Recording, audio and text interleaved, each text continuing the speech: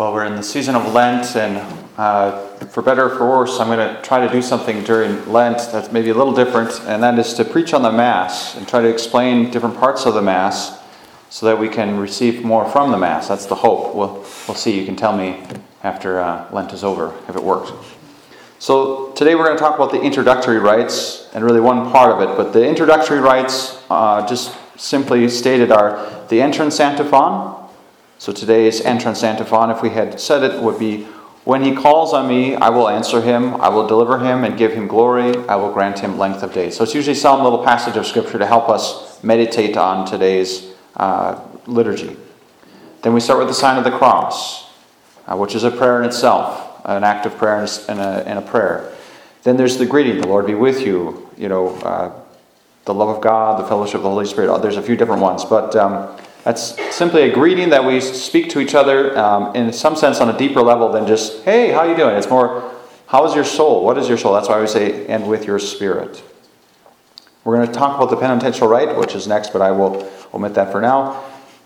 During the seasons that are not penitential, we do the Gloria, which is just a hymn to God, a hymn of praise and thanksgiving. It's echoing the hymn that the angels sang on the night that Jesus was born into this world. And then there's the collect, which is the opening prayer, the prayer that sort of collects the prayers of the people, and it's spoken directly to the Father, God the Father, on behalf of the people. So those are all parts of the introductory rites. The whole idea is to prepare us to celebrate the liturgies. We even say that before we say the penitential rite, the priest will often introduce it by saying, "Brothers and sisters, let us acknowledge our sins and so prepare ourselves to celebrate the sacred liturgies." It sounds kind of like a throwaway line, but it's really truly what we're doing. So the penitential rite, that's the part where we say either the Confiteor, which is the longer version, "I confess to Almighty God and you, my brothers and sisters," and so forth. Or there's the tropes, which are the three there's lots of different tropes, but there's three kind of asking or praying and asking God to help us. And then we say, "Lord, have mercy, Christ, have mercy, Lord, have mercy," and so forth. So that's the rite, and it's a purification, right? We're preparing to worship, or getting ourselves ready to enter into heaven. Nothing impure can enter heaven. So if we want to enter into the liturgy, into what is really happening here, we have to kind of throw out the baggage that's going to keep us grounded. You can't swim with weight on your feet, right? It just doesn't work very well. You stay at the bottom and you drown. So we don't want to drown, we want to swim. So we acknowledge our faults, and we don't presume that we're worthy to be in God's presence, but we are asking God to help us to have what we need so that we can enter into this worship. We could have there's lots of scriptural passages that might help us to have the right disposition. You could think of the story of Jesus that he gives the parable of the tax collector and the Pharisee who are in the temple. And the tax collector says, "Have mercy on me, God, for I have sinned." So he's standing in that humble posture of just saying, "I don't deserve to be here, but I'm here, and I'm asking you to help me and give mercy to me." Versus the proud Pharisee who stands at a distance and tells God how great he is and how worthy he is to be there. So we want to have that disposition of humility. Or we can think of today's psalm from David. This is the Psalm 51 that David speaks and prays and sings from his heart as he recognizes he's done a terrible thing. He's committed adultery with Bathsheba. He's killed secondhand Uriah the Hittite as a way to try to cover up his sin. So he says, "Have mercy on me, God, in your goodness. Thoroughly wash me from my guilt." So these are words in Scripture that we use and can think about and meditate on when we come to that penitential act. It's so quick sometimes, so short. We just jump right in. It hits us right away. We're not always ready to really have that posture of humility and humbly asking the Lord to help us. It's a quick way of appealing to God's mercy to allow us to leave behind the world. Because in a sense, we are transcending, right? We are going somewhere. We are preparing to enter into heaven. That is what the liturgy is.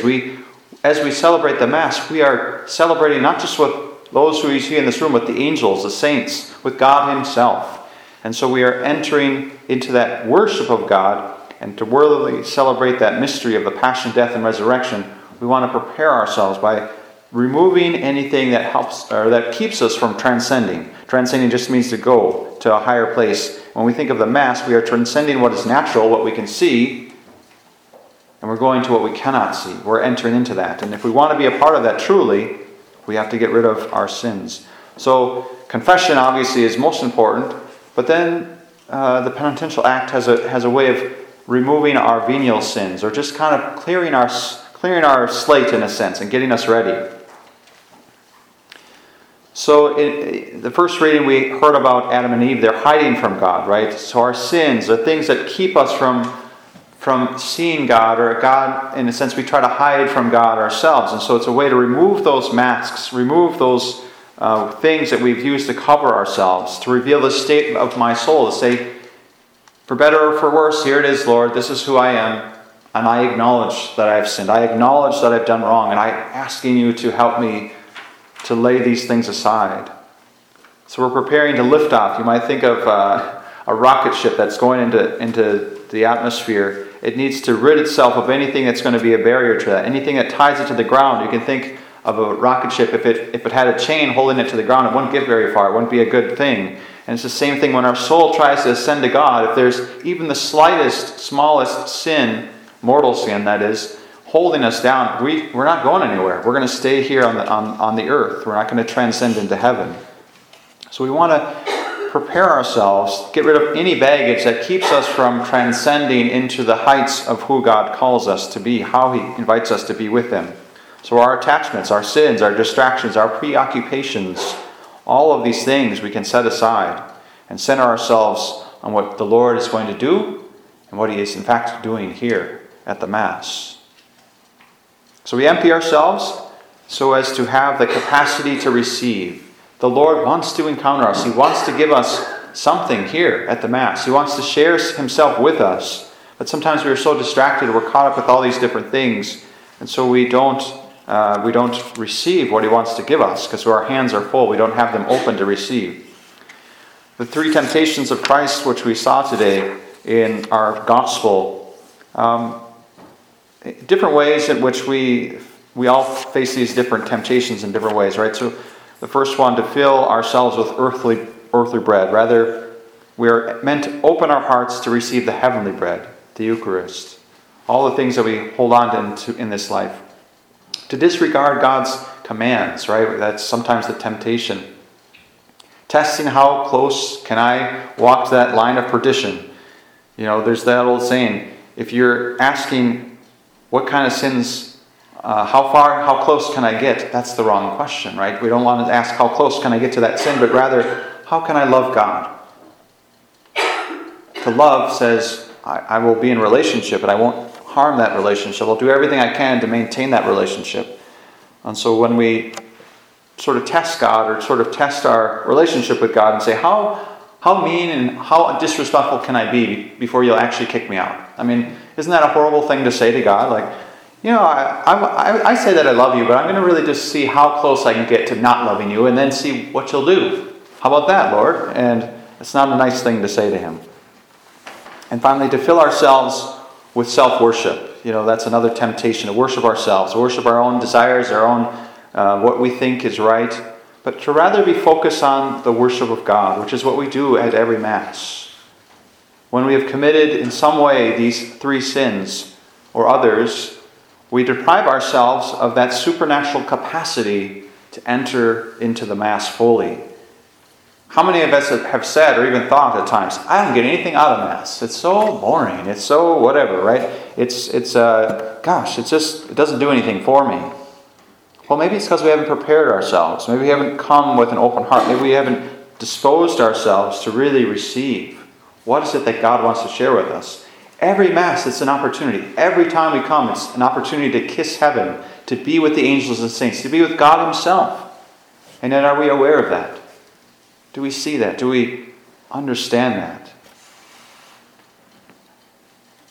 Part of what makes Mass beautiful and rich is what we bring, how we prepare, how we enter into it. So the introductory rites of the Mass lay the foundation for our experience of the Mass. If we can carry that with us in every Mass, if we can note that and remind ourselves of that, so that we are ready It will change the way we receive Mass. It will change the way we pray the Mass. It will change what we receive in the Mass. If we come and prepare ourselves to truly worship, then we will get more out of it. We will truly enter the heavenly worship, which is available to us. We will have a supernatural experience.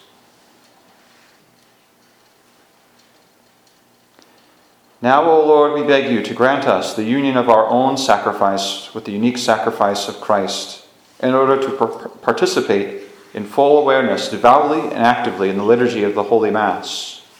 Grant us also the particular grace for which we ask in faith and love. We ask all this through Christ our Lord. Amen.